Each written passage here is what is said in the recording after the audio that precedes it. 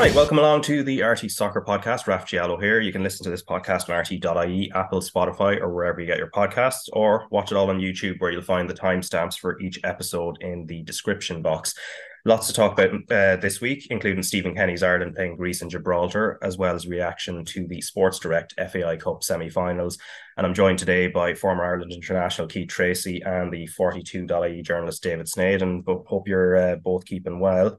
And before we get into the Ireland squad, I actually want to talk about somebody who's not in it, and which is James McClean. And he's, after confirming last week that he'll be retiring from international duty after the New Zealand friendly. In the statement, which you can read in full on RT.ie, he said, "It will be heartbreaking not to be involved beyond this year, but I feel now is the right time to step aside without any regrets. I lived my own and every young Irish footballer's dream and represented this country with pride." And I mean, Keith, you know, he's at 102 caps at the moment, and will presumably obviously get to at least 103 by getting the send off against New Zealand. But have to say, like, he's been a huge servant for this country. Yeah, an excellent player. Always gives 100%. It's the bare minimum of what you expect when somebody plays for Ireland. And James, it just oozes out of him that he's a very proud Irishman. And when you have somebody who turns up every week, whenever the international windows roll around and he's ready to run through brick walls, he plays through the paint barrier.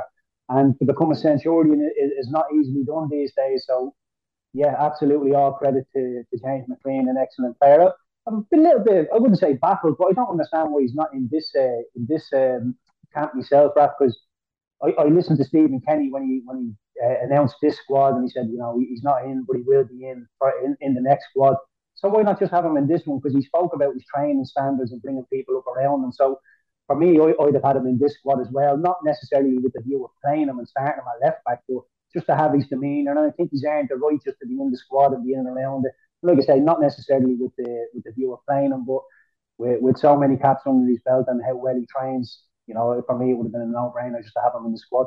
Yeah, and I suppose, David, we'll be talking about him in more detail when it comes to November and in and around that New Zealand game. But, you were just telling me off air there, he's one of those players that when you would have started your sports journalism career, you've kind of you've been in parallel with him in terms of how he's once he's come through and then established himself and now become a veteran. And the one thing that always stands out about him, obviously, is his character. He's very very strong-willed, and that has come across. Extremely passionate about what he does on the pitch as well as off the pitch. And the other thing as well, I suppose, on the pitch as well, he came through as a sort of old school winger at a time where they've been starting to move to inverted wingers, and he's actually found a home then as a left wing back and thrived again in terms of his Ireland career. Well, that's it. It's like if you go back, to when he kind of first emerged really at Sunderland, and he was just so exciting. Obviously, he was young. He'd been obviously involved with Derry and stuff, but he had those couple of games where it was just one of them where, like similar to Keith, capable of getting on the front foot and beating a man and getting players excited. And there was such a kind of excitement around them from Ireland fans at that point. It's interesting. It's like it always seems as if Irish football is in that kind of almost like an incessant need to have people like that who come in and just get you off your feet and provide something a bit different. And people forget when McClean, before Euro 2012, he was that person, and as his career has gone on, he's kind of shown, well, he wasn't just that kind of winger who would be a bit of a kind of flash in the pan, be exciting, and then fade away. He's kind of shown what's needed to obviously sustain a career that at various levels of become a Premier League player later in the Championship. And now obviously he's gone to Wrexham at a point where obviously it just suits him to do that. But it's like everyone knows about the stuff about regarding his kind of his views and the stance he made with the poppy, and he's kind of spoken even recently, just coming up about maybe. Don't think he felt he was naive to do it because he knew what he was doing with his own stance and 100% correct to do so, but maybe thinking it could lead to others maybe following suit. And it's interesting because like we've written about this before and stuff, and with players, you speak to players on the record about James McClean, so effusive in his praise for his personality and the commitment he has, and as obviously as a bloke and as a player, and then you speak to them off the record and they'll say, but hell, I could not do what he did. Do you know what I mean? Like, you speak to so many different players, like players who play at the top level and what we've done, and just just have been, will be honest, well, to be honest, say they wouldn't do what he's done, and he probably, not probably, you can be sure it has been to his detriment in terms of clubs maybe looking at him and perceiving him to be a certain person. But any teammate who's kind of walked with him and been alongside him, he's the sort of character that you want with you, you know. And it's kind of stood, even you see what happened with Wigan and the trouble they would have been in maybe the back end of last season when more senior players, when they weren't getting paid, he was still kind of showing up. He was still going training. He was still playing when effectively we weren't getting paid. And he's just it's one of those games where I suppose like the New Zealand one, I understand what Keith's saying as well. Why wouldn't he be in now? Maybe it's kind of thinking, well, looking maybe to I don't know if it's looking to the future, maybe could just be overlooked. But the game he'll have his, I know he had that around 100 caps. He had that moment where he obviously was able to have his family there, and then this game will be his send off. And it's it very rarely happens in football where it can happen like that. But he was roared onto the pitch when he first emerged against the Czech Republic before with the Trapattoni, and he'll be roared off the pitch now when people know it's finishing. And it's very rare that you get kind of happy endings in football like that, you know, be a club career or your international career. Sometimes you're pushed out the door maybe by someone, you don't get to say goodbye and all the rest of it. And obviously for McClean, it's going to work out well for him. Unfortunately for him, it won't be at a major tournament maybe that's happening, but to get to over 100 caps and to be able to actually go out on your own terms is something that not many players are able to do. So I'm sure that's something that you'll cherish, you know. Yeah, and obviously he'll be obviously proud of having represented Ireland at a couple of major tournaments. Euro 2012 might be a little bit forgettable, but at least there was Euro 2016. And also, he said you forget he was a trendsetter. He was the one going on Twitter years ago, like, causing grief and having rows with managers and giving out about. Remember they're coming off when he didn't get a game against Kazakhstan.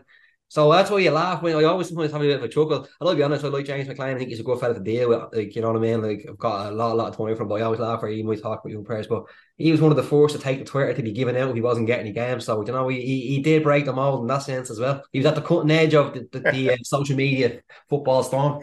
Yeah, the football or the social media revolution, indeed. But anyway, the game was against Greece and Gibraltar. So Greece Friday here at the Aviva Stadium, 7:45 p.m. kickoff, and then on Monday the 16th, Gibraltar away again, same time, and both matches live on RT2 and the RT Player with coverage starting at 7 p.m. on both days. And the Ireland squad, of course, named last week: John Egan missing out through injury, Callum O'Dowda and Seamus Coleman we already knew would be absent. Caoimhín Kelleher got injured in training with Liverpool, so he's out as well. James McClean, as we said, is out. Jeff Hendrick also not included, and one of the players that is brought in is Liam Scales, who is likely to be competing at left wing back with Ryan Manning for that slot. And then Callum Robinson also back involved, and Mikey Johnston returning from injury, but interestingly no Troy Parrott as well.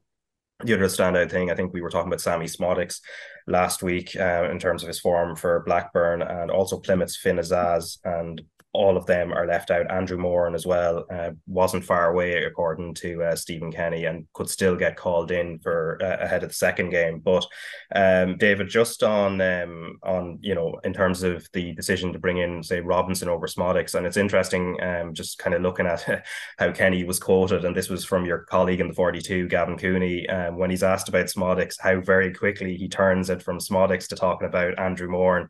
He is somewhat unfortunate not to be in this squad, began Kenny about Szmodics before veering to Moran. The player that's caught my attention the most has been Andy Moran. He has been absolutely terrific in both Blackburn games last week. He was very close to being called up. Physically, when you step up to international football, as we found out with some of the young players, physically it is a big jump. That is kind of interesting. You know, Szmodics has been somebody who's been increasingly on the radar, and yet Kenny's thinking is very much towards Andrew Moran, who's going to stay with the 21s at least initially. Yeah, like that's kind of what managers do, isn't it? You know, what's it called in the PR speak? You kind of gain control of the narrative, and you kind of veer the conversation to where you want it. Because I remember happening before when Andy Lyons was obviously in smashing form for Rovers, and there was a lot of talk, well, would he be in with a shout coming in as one of the wing backs with the Ireland squad? And very quickly, fairness to Kenny, he kind of brought up himself, to be honest, if there was someone from Rovers who was going to get in, it was going to be Neil Ferrugia. You know, he can be up front in that regard in terms of where he's thinking. Obviously, with Sammie Szmodics, he was the one who was kind of unearthed a little bit as well by Stephen Kenny, kind of in terms of getting everything, trying to with the passport and making sure he was going to be eligible to play, and was involved, wasn't he? He was kind of brought in and was around it. So you're kind of thinking maybe it is maybe a bit of a surprise considering the form he's in, the fact he scored a goal, he scored again at the weekend, assisting, how versatile he is. And then obviously you mentioned there like Gavin's piece on the 42 when he was kind of saying, you know, sometimes you brought it in about like players understanding exactly what's required of them in terms of how Ireland play and what's going to be demanded of them. Maybe Szmodics hasn't been around enough where he wasn't going to play, so I didn't feel there's no point where there's someone like Callum Robinson who previously has been so important and will just slot back in. And even speaking to players, just in terms of a character around the place, is just a very positive influence and all the rest, and has shown before that he can deliver goals in the international level for Ireland and be a different kind of outlet. He's a different kind of player as well than Szmodics. But yeah, like I don't know, you can maybe look at it different ways. I suppose like Keith will have a far better kind of grasp on it in terms of how players would assess it. Would you be looking, well, there's a player flying in the championship, scoring goals, not getting a sniff, but then showing maybe loyalty to someone who he knows can deliver and has got back into the form. And again, I think he actually scored as well recently, didn't he? So I don't know, players can probably look at it with both ways, but then the players who are in the squad are probably thinking, well, I'm there and that's all that matters as well, you know? Yeah, and Keith, just on that, in terms of, you know, when there is sort of like a name that's slightly exciting outside of the squad and they're either left out or they're kind of brought in, how do I suppose the core players in the squad normally react to something like that? Yeah, I don't think it might come up in general conversation while you're having a bit of lunch in the hotel, but I don't think anybody really bothers over it. And the Andy Moore one, there's absolutely no rush to get him into the team. You know, he's a young boy, he's still learning his trade. He's doing very, very well in the championship. There is games where he's turning up and playing very well, but there's also games where he's just drifting through and you know the large periods of the game. So he's brilliant, looks really good, very promising. But that one word that you can associate with young wingers or young attacking players is consistency. And Andy Moore still needs to be more consistent in his performances. But for such a young man playing at such a high level already at Ewood Park, obviously coming from Brighton as well, he's from good stock. It looks like he's from really, really good stock, and it's very easy to get excited about him. And yeah, like the Szmodics one is very, very interesting because if you're Szmodics and you're listening to this, got all the names being brought up, let's see what the Ireland manager thinks of him. And he just dismisses you completely and starts thinking about Andy Moore, and you're thinking, well, I mustn't be in his plans whatsoever because he didn't really seem to want to engage with the Szmodics question. But in terms of Robinson, decent player, we know what he does, can come off the wing and score a goal. But I'm sure if you're Szmodics, you're thinking he's had his chance, and I haven't been in yet, so he will be chomping at the bit to come in. But yeah, look, no rush, but I think with no Coleman and no Egan will be a big miss for us on Friday night. But I think Liam Scales will come in, whether it's centre half with three centre halves, one of the three centre halves, or a left wing back. I'm not too sure, but if somebody playing in the Champions League can't get into this Irish team, then you know we have real problems. Yeah, and just yeah, sorry, Dave, go on. I was gonna say, Raf, and I don't know even what Keith would think about this as well, or even going back, but you could even with the Morton thing, he's maybe was captain for the 21s. He was really impressive for the 21s down at Turner's Cross last month, like the goal he scored and his play for winning the penalty. But like sometimes it's one of those things where, like I know obviously Irish players and where the Irish national team is, we're crying out for maybe something a bit different. But like what you said there, sometimes you know you can get that call too soon. Sometimes a player needs to have something to actually feel as if they still have to work towards maybe, and like they can get it and feel, oh, here I made it now. I'm a senior international. What I'm doing, that's all I have to do. I can not float along because I'm sure he's working really hard and he's on loan and he's like Brighton thinks so highly of him. Like you speak to the staff at Brighton, there's a reason why he's gone to a championship club at Blackburn's level because they feel he's someone. But like you kind of wonder, well, you know, has he actually deserved a call up yet? Despite where Ireland are at, there's still a lot of other players who will be ahead of him and been around it. Sometimes like we talk about players getting too much too soon in terms of money and what can come with it, but even just recognition like that can even maybe take the edge off a little bit. You know what I mean? Like, don't mean to insinuate that that's what would happen with him, but just in general, where sometimes, you know, it's almost as if, well, getting to the Irish team isn't something that you should. Maybe it is. Maybe it's just still caught in the past a little bit thinking, but doing well in the championship for a few games, I don't think should qualify for straight away getting in with the Ireland squad. Maybe like have that bit of a carrot there, you know what I mean, to actually get to keep on working and to try and keep on improve, you know, and get that consistency and kind of that's how I would kind of think about it as well, you know. Yeah, I think it's a big sign of where we're at. Sorry, Raf. Yeah. I remember I was doing a bit of work with Stephen Kelly not so long ago, and I think it's either 50 Premier League appearances, I suppose, before he got an Ireland cap, or I think it was 50 or 70. Don't quote me on that, but Kells was telling me. You're right. It's around that, yeah. That's crazy. When you think like Andy Moran now, brilliant young player, only just blooding his teeth in the championship, and everybody throw him in. You're thinking like it's just a sign of where we've gone, is how strong we used to be to where we're at now. And look, there's all the time in the world for Andy Moran. You know, it's not a rush to get him in there. And if the team was doing well and playing well, I would be more inclined to say get him in, give him a taste of it. But in a struggling Irish team, you put him in there and he feels like this is deep water. You can get a bit of a slap on the wrist and think, I have a long way to go till I get there. So with a struggling Irish team, I'd say just leave him be for the minute. Yeah, it was actually interesting just on that. Even like he was brilliant against Turkey in the first under-21s game, and then there was a bit of a drop down then against San Marino. Although it seemed to be the entire team kind of struggled a little bit, but maybe with the occasion and everything else, and the expectation of going and hammering San Marino. So there is that kind of inconsistency when it comes to young players. But in regard to Troy Parrott, Keith, as well, I mean, he hasn't had a lot of minutes for Excelsior since moving there, and obviously he had an injury going over there in the first place. Couple of goals though, as we were talking about last week. Are you surprised he's not in, or are you looking at it in terms of the game time where he's only been making kind of sub appearances that is probably the biggest factor?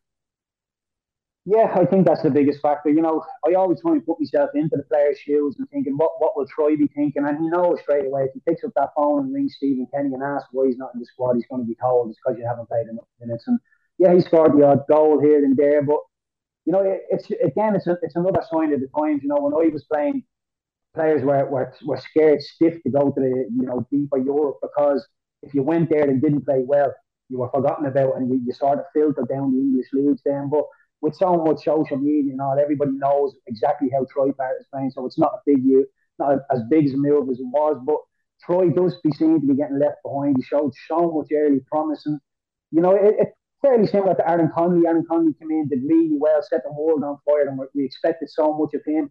Troy was sort of in the same vein where he's done really well, and we're thinking, right, what are we going to get from him in an Ireland shirt? And it's just started to become a little bit tough for him now. He's going to have to double down and really, grab the bull by the horns, because his career is at a crossroads now. Same way Aaron Connolly's was. Aaron Connolly is scoring goals at Hull. He seems to have turned it around, but I always say, it takes a minute to get a reputation and a lifetime to lose it. Aaron's doing very well, but he has to do more. He has to be more consistent. Troy needs to get the injury worries behind him, get a lot of minutes under the belt, start playing regularly, start scoring some goals, start assisting, and then he can knock down Stephen Kenny's door and say, I should be in this team, because it's a struggling Irish team. And any time, if you're a senior player playing in a Premier League anywhere across Europe, you have a chance of getting into this Irish team. And Troy falls into that bracket. So if he can get more minutes and play a hand in assists and goals, then by all means he will get himself back into that Irish team. But at the minute, it's too easy for Stephen Kenny just to say you haven't played enough minutes. And at right wing back, David, in terms of Matt Doherty, so he's not been starting all that often for Wolves this season. He came on at halftime yesterday against Aston Villa, and then Festia Busele is at the very, very start of his international career. Obviously got the couple of caps in the September window, but he seems to be starting regularly in Italy now for Udinese, and seems to be thriving, it seems, from the reports we get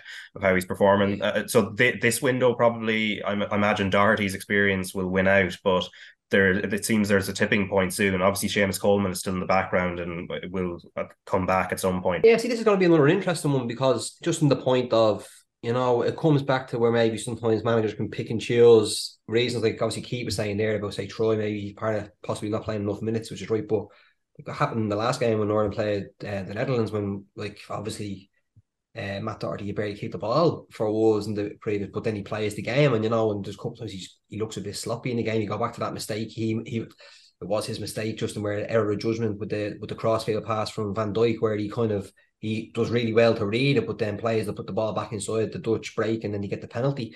Like if Ireland play, this is the other aspect to it. Will Ireland stick with the three at the back? And like John Egan is going to be out. Obviously, Omar Madeli again hasn't really been playing. Yeah. Hasn't really been playing as well. Like Scales will come in. Like will he revert? Like Darragh O'Shea has kind of been in and out. As maybe looking at what's happened at Burnley as well. Too, and obviously Shane Duffy, he's obviously maintained his place with Norwich. Will he be that that focal point again. But again, we kind of saw, as much as that, we kind of saw some of the kind of, when you're trying to change things and how we're going to play, you're going to have the same issues when Shane Duffy is in the middle. Like, he has that experience, which I think is going to be vital, and which I think he will play. So you're kind of looking at it from the point of view of wing backs. If he plays with the three, will there be wing backs like Ebisele? Kenny's spoken before. He doesn't actually really see him as that position. He sees him more as an attacker and more as a forward. The guy would be very, very surprised, considering Matt Doherty has come off the bench in the last few games for Wolves and has played more football coming into this window, if he's not going to be starting on the right side. So, but then there may be that issue to contend with in terms of, well, do you change this? Do you change the system then a little bit? Like we could have mentioned it there. Would we actually see Aaron Connolly, like we were saying there, but would we actually see Ferguson as that focal point, Connolly at one side and Ogben the other? I don't know if we'll see all those three fellas on the pitch at the same time. Do you know, that's my own instinct. I know I was just curious there, because I was just going back and I was trying to remember. But like, if you go back to the game against Greece, obviously it was Adamida who started with and Ferguson started. So Ogbene wasn't there, and obviously Smallbone was in the mix in that game. He's still playing for Southampton. So like, it's kind of a strange one in the sense, and it's kind of like a little bit of a microcosm of where we've been at with Kenny, where you can't say for certain, well, these are the personnel who are available. They're the ones who have always kind of been trusted in these big moments, because there's always been that little sense of appeal continuously, you know. So, and that's where we're still at. And like, elephant in the room here, depending on what, like, Ireland need to win these games, but even like Stephen Kenny's future is still, it's very, very delicate. Like, do you know what I mean? Like, we had the press conference last month when after with Director of Football Mark Cannon, with the CEO Jonathan Hill, where he had to confirm, yeah, Stephen Kenny will still be in charge, because you're getting whispers from people and you're hearing stuff, well, actually decisions we made will Ireland have to qualify, but like, the chances of Ireland qualifying now are very, very slim, even getting into a playoff. So that's the elephant in the room here as well a little bit, is like, it's not as if you can be going in here saying, well, pick this player because they'll be available for the next campaign. At the stage, like we've always been for the last few months, where it needs to get a result first and foremost. Yeah, and with that in mind, Keith, I mean, is there a chance, like even mentioned there, a slight change in formation? So maybe against Gibraltar, he did change it at halftime in the home game back in June, and maybe he might go 4-3-3 from the start when they play them again on Monday. But even against Greece, we saw the left side of the defence in Athens was the weak point, where essentially both of the goals that Greece scored, the penalty, the handball for the penalty came from that side, and then the Georgios Masouras goal as well came from that side as well. So with, let's say, if they play the back five that they have been, are you playing Liam Scales on the left side of the three, or are you putting him in as a sort of more defensive player as a wing back, or do you go to a back four and he plays either left-sided centre half or as a defensive-minded sort of left back? Yeah, I think he will stick. I think Stephen Kenny will stick. I think he play the three centre halves and two wing backs. I think Matt Doherty will play as a right wing back just because needs must. You know, it's not that we don't have other players that can play in that position. I just think Matt is very good going forward and he's a great outlet for us. So he will play. I think Duffy, Collins, and Scales for me would be the three. I would play Duffy as the middle of the three, and I would put Scales and Collins either side of them. So any balls down the side of our wing backs, we've legs there. Duffy, obviously, any balls into the box, because Greece do put some decent balls into the box. I would have Duffy there to get his head on it. And look, the left side, we were a little bit weak against Greece, but I don't think you can just highlight the left side of the pitch. I think the opening 10, 15 minutes of that game, we were absolutely awful. And again, we go back to the camp they had in Turkey, 10 days in Turkey before the Greek game, and they looked like an absolute bunch of strangers out there. We should have conceded a penalty. I think we conceded 8 corners. So there's just so many things you can't do in international football away from home. It was the total opposite. You have to keep the ball, or you at least turn them. You don't try and keep playing in front of them and inviting pressure, letting the crowd get on top of us. But yeah, to answer your question, personally, I think he's going to go a 5-2-3. I think he'll play the three centre halves. I'm not sure he'll play left back. Maybe Ryan Manning, because when he was speaking about the left side and James McClean, and he kept bringing Ryan Manning's name up, and Ryan's playing well. And Ryan's been playing well last season as well, played really, really well and couldn't get into the Irish team. So I think maybe Manning, even though he didn't play very well against the Dutch or the French, And even Alan Brown, if Alan Brown was to get a shout in the middle of the pitch, or even at left back, I think Alan Brown is a great engine, can always nick you a goal from a set piece as well. So I would like to shoehorn Alan Brown in there somewhere, but I'm just not sure where. So it's very, very hard to second guess Stephen Kenny, but I think it will be some sort of version of a 5-2-3. Yeah, we'll see about Brown as well. So I think he came off at half time for Preston as well on Saturday. I think he was a bit ill, but hopefully it's something that kind of alleviates himself anyway, because he is in the squad anyway. But anyway, those games against Greece and Gibraltar. So Greece, it's Friday, 7 p.m. Coverage starts on RT2 and RT Player, and then Monday will be Gibraltar. And before we turn our attentions to more domestic matters, David, I mean, there is the whether if we don't get to Euro or 2024 next summer, there is potentially Euro 2028. However, we're not sure if we're going to be if we're going to be able to qualify automatically for it as one of the 5 co-hosts. Obviously, that hasn't been decided yet. So what happened, of course, is Ireland and the UK set to be Euro 2028 hosts unopposed, because Turkey have withdrawn, are going to join up with Italy for 2032, and Dublin is expected to host 6 of those games, 4 in the group stage, and 1 of the last 16 and 1 in the quarterfinal, and also a redeveloped Casement Park would have 5 games as well. And the FAI have been in their submission to UEFA as part of this, they've been mentioning the socio-economic benefit to this country of staging the tournament, which would be an estimated €241 million. But again, there's a little bit of uncertainty around it, David, in terms of the potential to qualify automatically as hosts, given the number of co-hosts that there would be, but also at the same time, I think we need to also be kind of mindful of what the legacy will be, even though we're nowhere near that yet.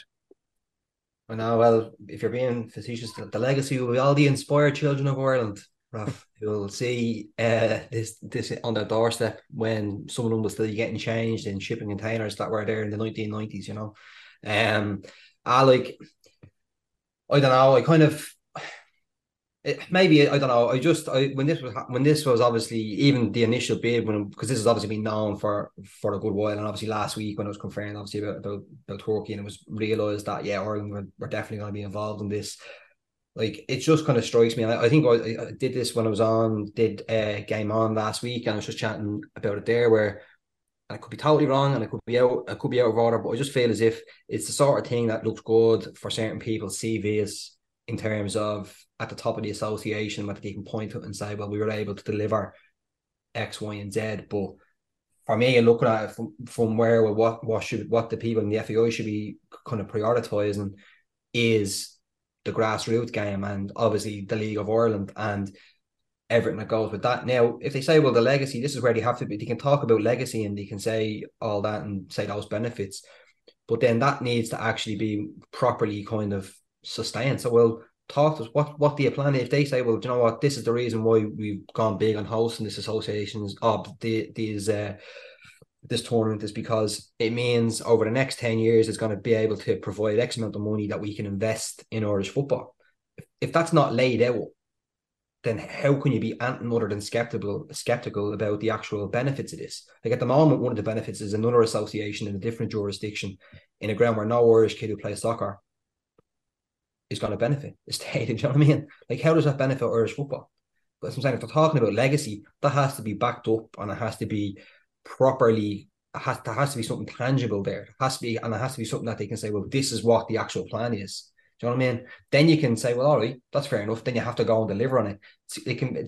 There's been column inches written about this, and it's been already set to death, and it's been done even in the past. There can be so much just nonsense and wishy-washy kind of PR speak about all this, but unless you actually deliver on the ground on what Irish football needs, in another 20 years, you'd be thinking, well, what was the point? Do you know what I mean? Like, we've mentioned that press conference earlier from Jonathan Hill and Mark Cannon. Obviously, at that point, they still didn't know, well, actually, who was going to qualify. It does seem as if maybe at least 2 places will be held for nations who are hosting if you don't qualify automatically.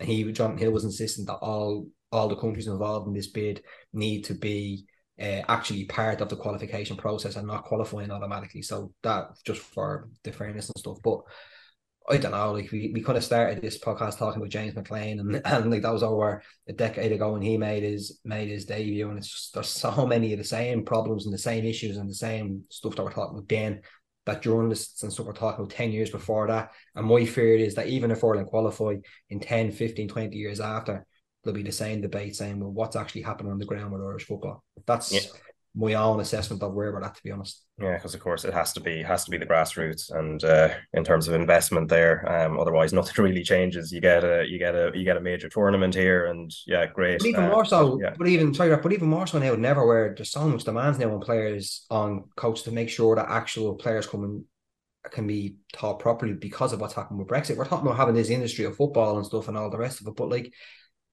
kids need to be there to actually have the proper infrastructure in place, whether it's, and I'm talking about that from League of Ireland clubs, who still, a lot of them still are doing their best, but they're doing their best with volunteers who haven't got full-time staff, academy members. Do you know what I mean? And all the will in the world, like, you're going to have an element of burnout and trauma with that, because that can only be sustained for so long. Then you're relying on the next group of people, but then that next group of people coming in who've been well educated and spent money on getting all the qualifications, if they're getting treated the same as what's happened before, they'll be lost to different systems, or they'll just pack in like themselves, you know, like, I don't know, it's just, they're still on it. I find it personally, and I'm not even involved in terms of that with regards to coaching side of it, and all I know Keith would be, but in terms of League of Ireland and seeing it, there must be a huge sense of frustration. Like, I remember even going back a few years ago, actually after Luxembourg beat Ireland, and they own an article just looking at where the academy structures were at and stuff. And Liam Kearney, who obviously down in Cork, doing great work, but he was even saying back then, like, people need to be treated with respect, where the work that they're putting in feel as if they're actually valued, because he was saying that they do work to a certain degree down there, but then they can't offer them anything sustain. They can't offer them anything kind of substantial to actually make it their living. So how can you expect people to be giving up their time to produce players who are then going to go on and make that job their living? Do you know what I mean? You're still relying on the volunteers, and you're going to get left behind. You already see it happening. Yeah. And of course, we'll find out in terms of details with confirmation first by UEFA about the tournament itself, and then the structures in terms of qualification in the long run.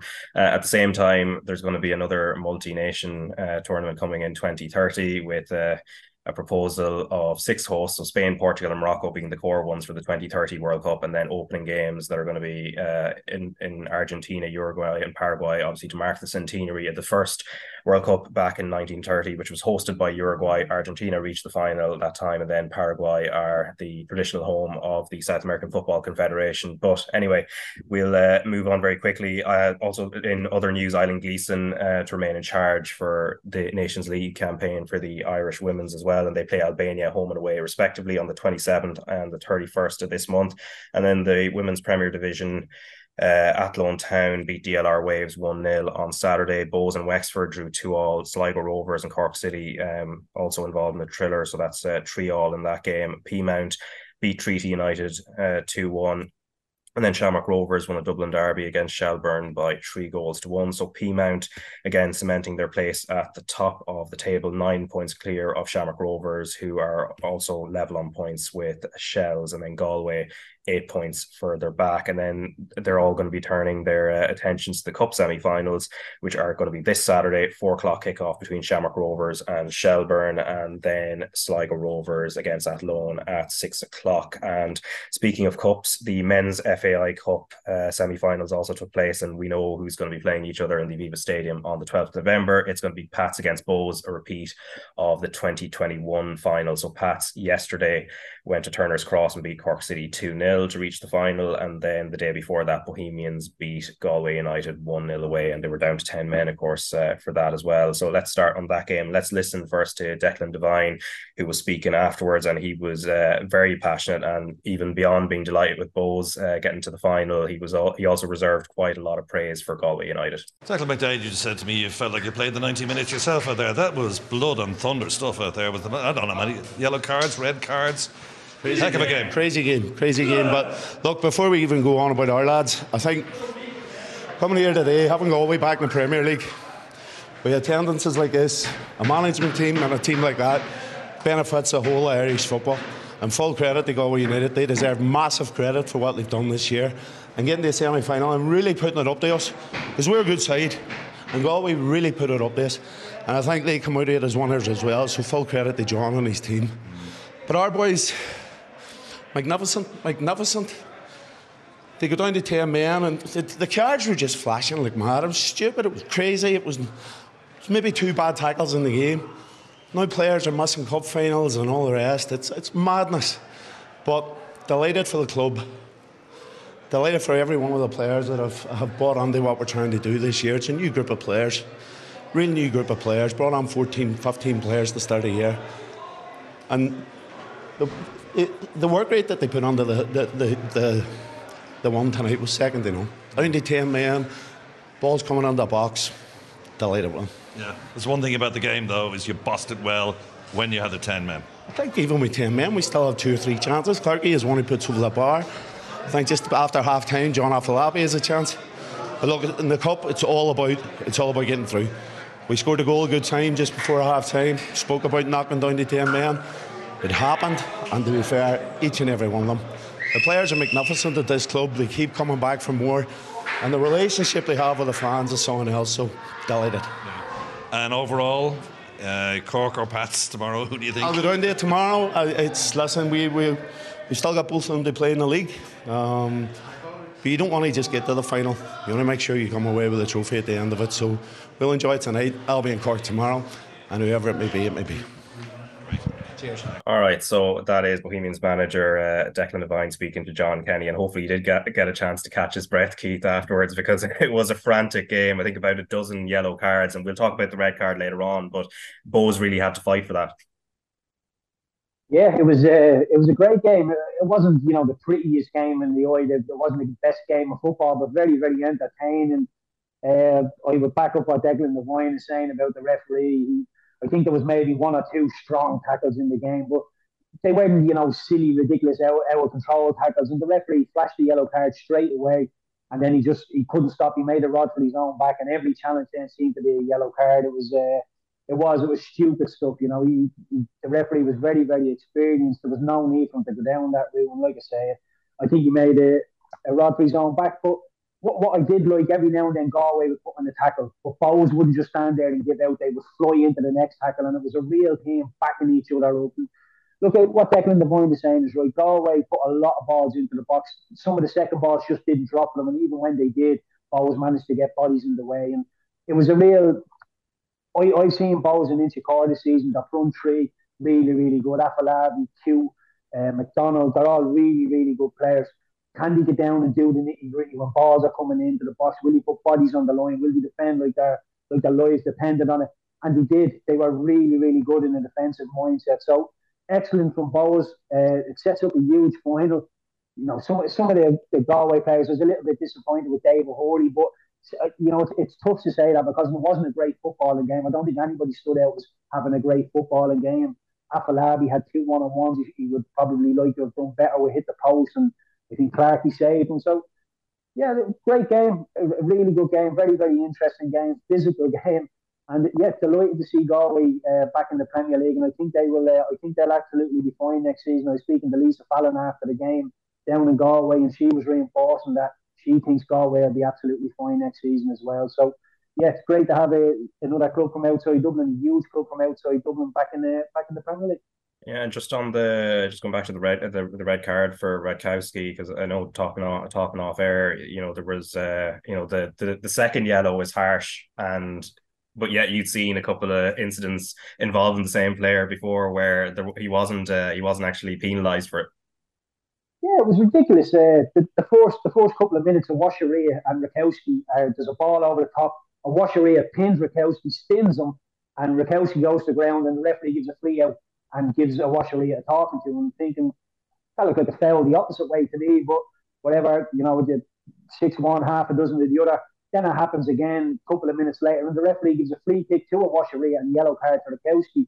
You're thinking that's very, very similar, and you get 2 totally different outcomes there. And then it happens again, and I do have sympathy with Rakowski, because the ball that's coming into a Washaria, it's not going straight down the goal line. It's going away from goal. It's going in the diag. So even if a Washaria was to spin Rakowski and get onto the ball, he's going away from goal, and there is covering defenders. So to give him a second yellow card, knowing that there's a red card is going to be the consequence of it, I thought again was really, really poor refereeing. And a standalone incident, yes, he can say that's a yellow card for me, and nobody would argue with that. But the fact that it happened 3 times in the game and he'd already get 2 different outcomes.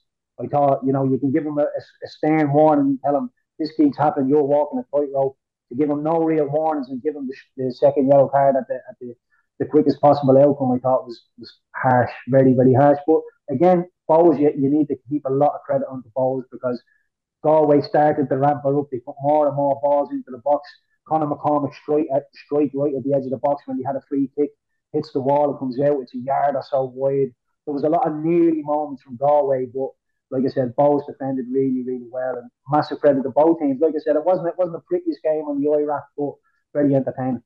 Yeah, and of course, Pat's joining them in the final on the 12th of November. So let's listen to Pat's manager, John Daly, and then also his Cork City counterpart, Richie Holland. John, congratulations into a cup final. How are you after that performance? Thanks very much. Obviously, it's the second goal obviously makes it that little bit less stressful towards the end. I think as long as it's 1-0, they're always in the game and you're hanging on and defending. I thought the lads defended magnificently, and then an unbelievable strike from Conor to seal it and just probably deflate Cork right at the end. And as you can hear in the background, delighted for the fans and everyone connected with the club, the players, the staff.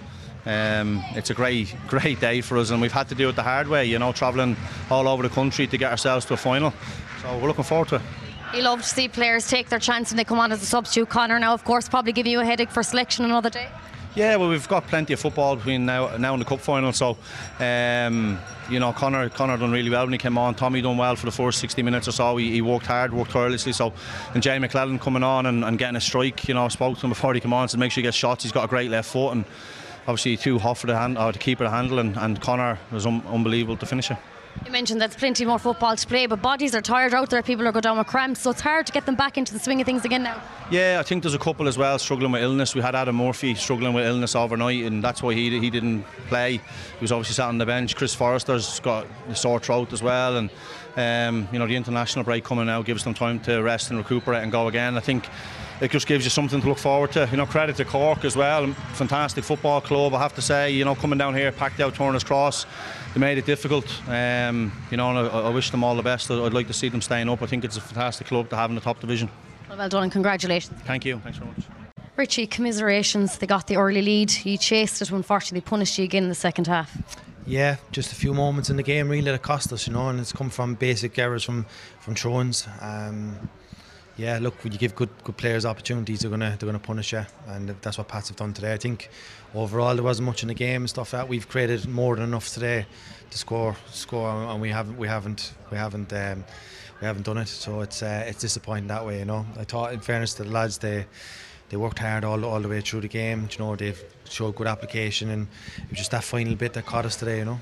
Bodies, it was really energetic in the first half from your side, and they created numerous chances, but bodies just seemed to fade away and get tired in the second half. Yeah, there was a little bit of a lull in the middle of the second half, and that's why I made the changes. I just wanted to re-energise things again, and I just needed to get the shed involved in the game as well a little bit, and just felt that when we had a corner in the second phase, we might have been just a little bit better with keeping the ball alive and stuff like that, but it didn't happen, So, look, fair play to Pats. They've defended well today and defended their box well and stuff like that. And look, as I say, they've taken their chances, and good luck to them in the final.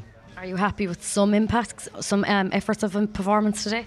Oh yeah, look, the application is there. I thought we created enough opportunities today again. We've had a couple of headers in the first half, a few shots at the edge of the box maybe that we could have taken a bit earlier, so on. And we did create enough today to score. But look, it's disappointing that we've come away, and I think it was one that we've left behind us. And you need to now pick the heads back up and go again.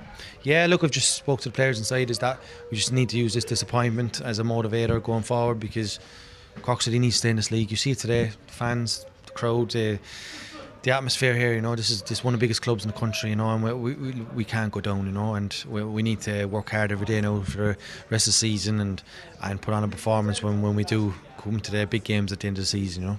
Commiserations, thanks. Thanks a million, cheers. All right, so that is Richie Holland there, and before that John Daly, both speaking to Valerie Wheeler after the game at Turner's Cross. And David, this was a game where it was clear you could see Pat's quality when it really mattered, and Cork City didn't actually, they performed quite well actually overall in terms of chances created, but maybe huffed and puffed a little bit.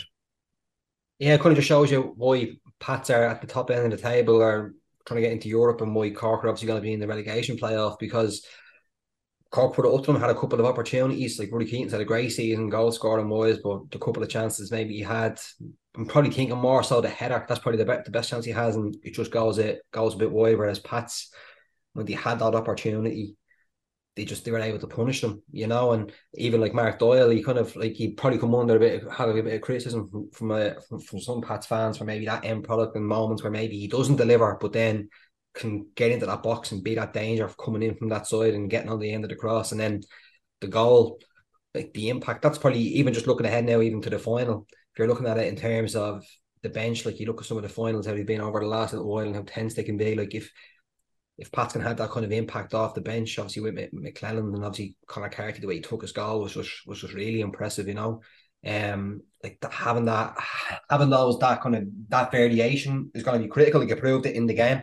Like there were probably two best moments of quality in the pitch. Like in the first half, thought Aaron Budge done really well and was really impressive for Cork in midfield.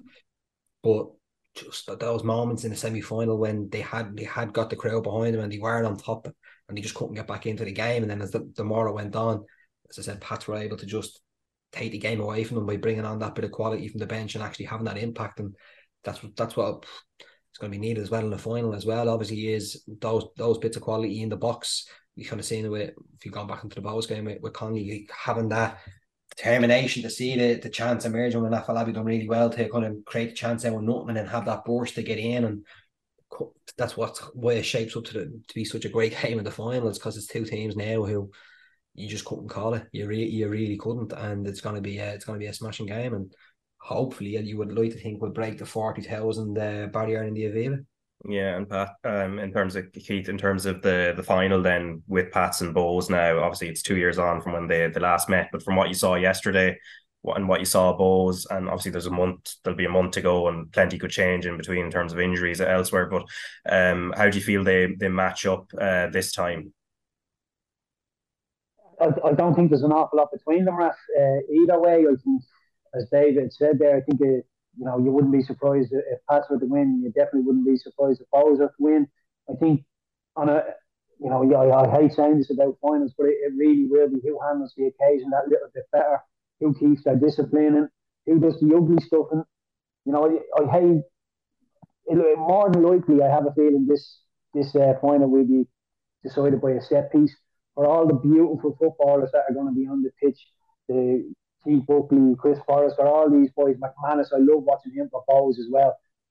I just have a feeling they're going to cancel each other out. It'll be a brilliant game and decided by a set piece. So, look, Bows obviously defended the set pieces really well against Galway on the weekend. So, look at the one thing for me, Mark Doyle. I have to highlight Mark Doyle. Pats played Cork last week. And Pats win the game 1-0. It's a Mark Doyle header at the back post. Brilliant header. Just sort of ghosts inside the right back. It's the timing of the run. As soon as the right back has a look to see where he is, he's already on the move inside him. And he wins that header. It's brilliant. And he does it again on Sunday in the semi-final for his second goal. It was really, really nice. The timing and the movement in behind is excellent. And it was one thing that it was Sam Allardyce used to always shout at me about being a winger. He used to shout Pomo, Pomo, Pomo, and it was the position of maximum opportunity. And whenever the opposite winger is crossing the ball, you have to get yourself inside the post, because that, to me, he used to say that will get you between 5 and 10 goals a season as a winger, just getting yourself into that Pomo position. And Mark Doyle does it really, really well. And if you watch him, he will do it 10 times out of 10. He will make that run, and maybe twice, 3 times the ball will finish, will stop to him, and he will end up hitting the back of the net. So, really, really good for Mark Doyle. But in terms of the final, Raf, I really, really can't call it. Could even go all the way penalties. I don't think there's an awful lot between the two sets of teams. Yeah, they do tend to go all the way to penalties, but apart from last season, of course, which was a bit more comfortable from Derry City's point of view. But while a month might be a long time to wait in football, half an hour is an eternity as well. And David, I mean, this is the joys of journalism. As we were talking there about the cup, it was confirmed that Sammie Szmodics, who was the subject of what we were talking about earlier, has now the new saviour. The new saviour has arrived.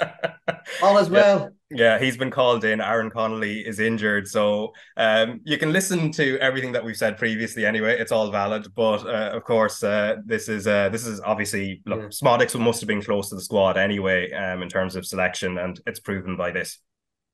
Yeah, and also ties in with what Keith was saying. It kind of maybe shows you as well how far further down Troy Party is in the pecking order too. You can kind of take that element from it. It's an interesting one. Like we kind of said at the start, you've got a fella coming into a squad who you would imagine has probably never been as confident in his career in terms of where he's at.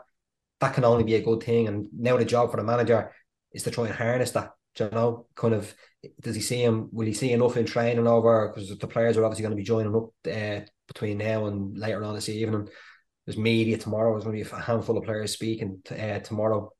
Then obviously the game at the end of the week. So, like, he has a chance now to come in. Like, he's never got, as I was saying, he's never been as confident in his, I can imagine, in his career in terms of where he's doing the business at the level he's at. So you would like to think it can only be a good thing for Ireland that you've got a player coming in who is in such good form. It's not as if it's a fella coming out of the cold, is not getting a sniff, isn't doing that, and you're like, you just need bodies in the door. Like, it's a fella who's flying at a really good level in the championship. Yeah, and Keith, just in terms of selection then for Greece, because of course Szmodics has been in the camp before a couple of years ago, during the camp in Spain ahead of the Andorra and Hungary games. Hasn't actually been capped yet. Is he more of a potential impact sub late on? Obviously a start might seem a little bit maybe premature, given he hasn't really been part of the picture in recent times.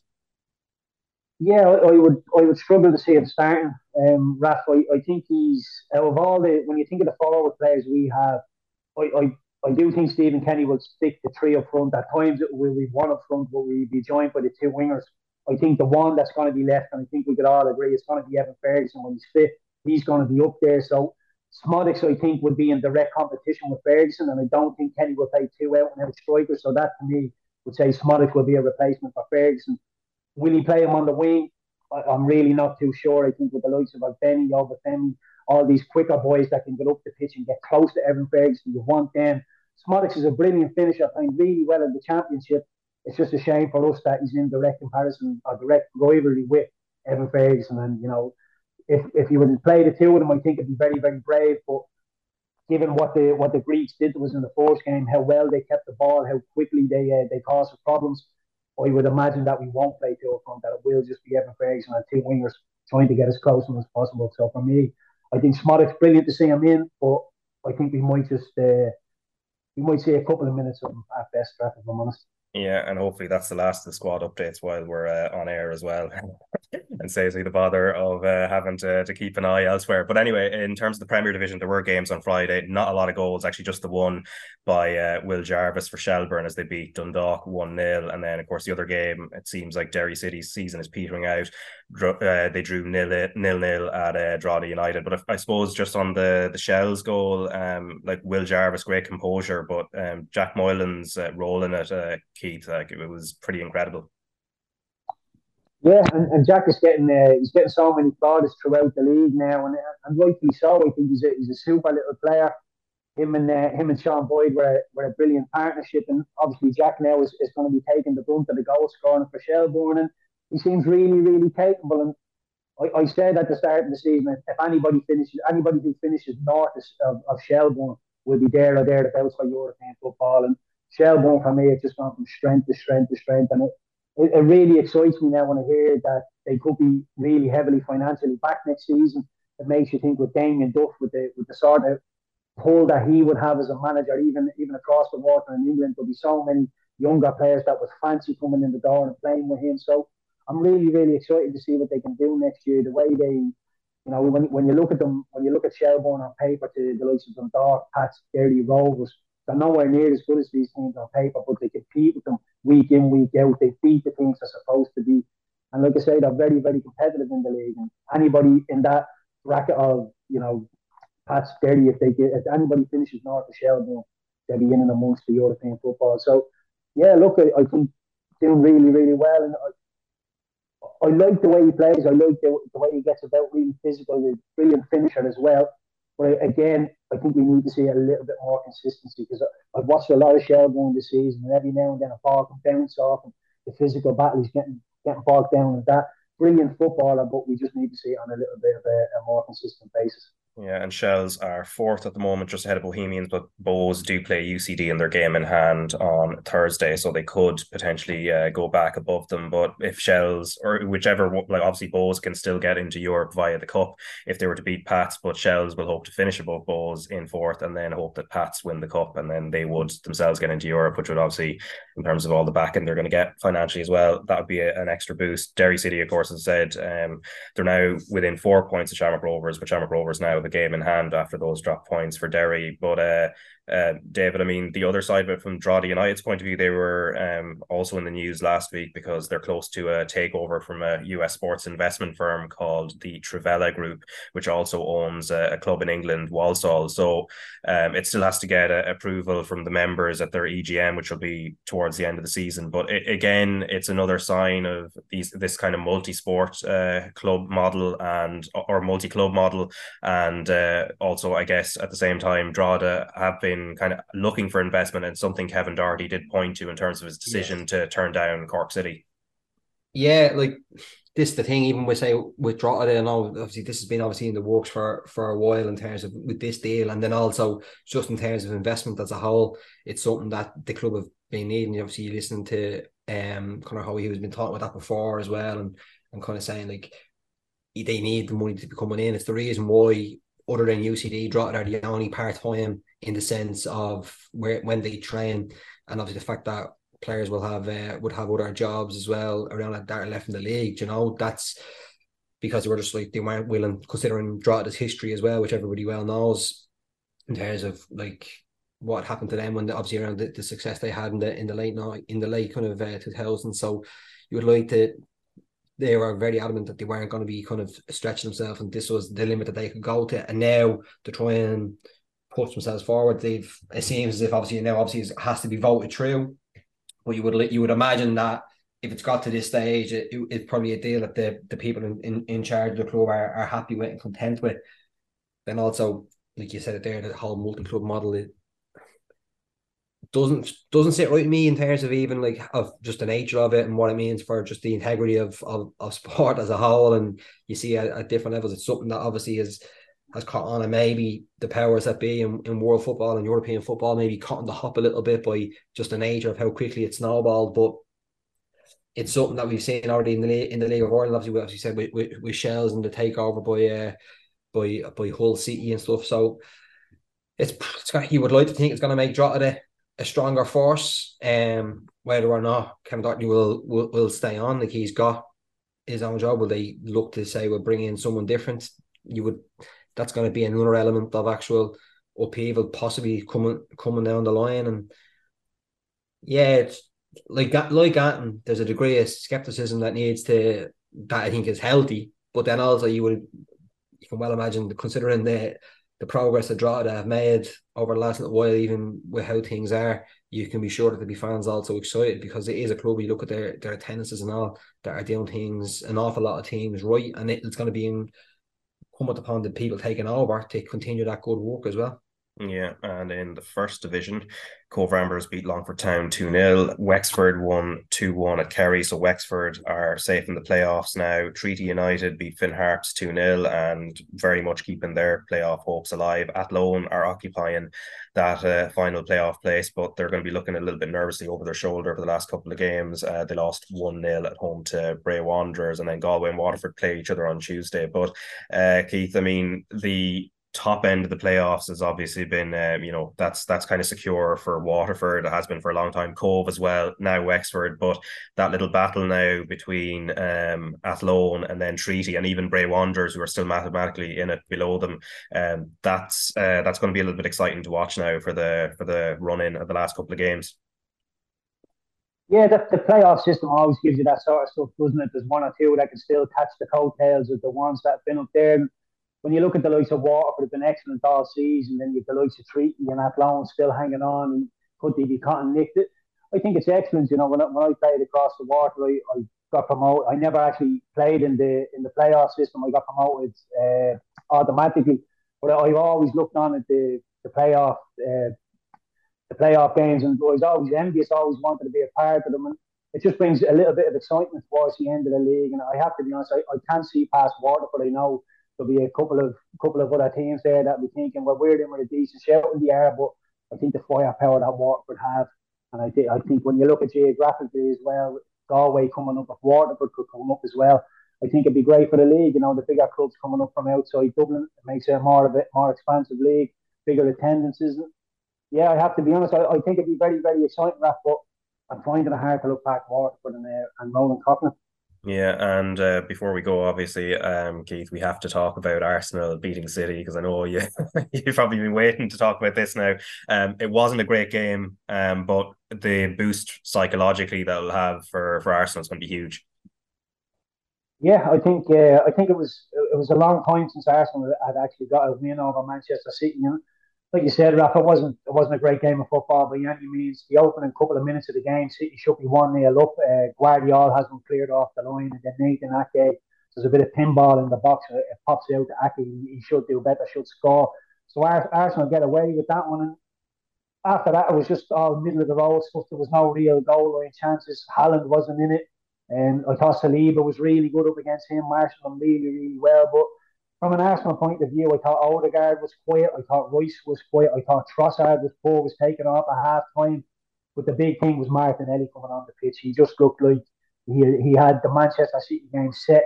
When he got injured, it looked like he wanted, I'll be back for this no matter what. And he did come back a little bit early, and you're always worried, you know, is he coming back too early? Is he going to hurt himself again and go another 2 months down the road? But he was excellent when he came on. A huge slice of luck for the goal. But look, I was asked this before. It was an awful game. It was a poor game. Arsenal didn't turn up. City didn't turn up. If it's an open, expansive game and Arsenal and City go toe to toe and there's chances at both ends, who do you back to win that game? I back Manchester City to win that game. So I think that's the way Arsenal have to beat Manchester City. I don't think they can go toe to toe. Well, you know, maybe they could go toe to toe and get lucky. But I think if you play this style of football that, you know, there's not a lot of chances you keep the ball for long periods of time. And a little bit like when you play long. You're playing for moments in the game, the set piece, corners, free kicks, whatever it is, you're playing for those moments. Arsenal were playing in moments. It was just in a different way. So, look, I think that's the way to go about beating City. You can't get lucky, you can't beat them, but, you know, it's the hope that kills you, Raf. And I'm listening to Gary Neville, and he's saying maybe there could be a treble hangover this year from Manchester City. Rodri getting sent off a couple of weeks ago never does stuff like that. And it's Kovacic doesn't look to have hit the ground running. Brilliant player. And I'm even trying to talk myself into it. I still don't think Arsenal will win the league, but I have a lot more hope than I did this time last week. Believe. Allow yourself. Allow yourself. Plus, I have the sport on me as well. We're top of the league as well. You know about that.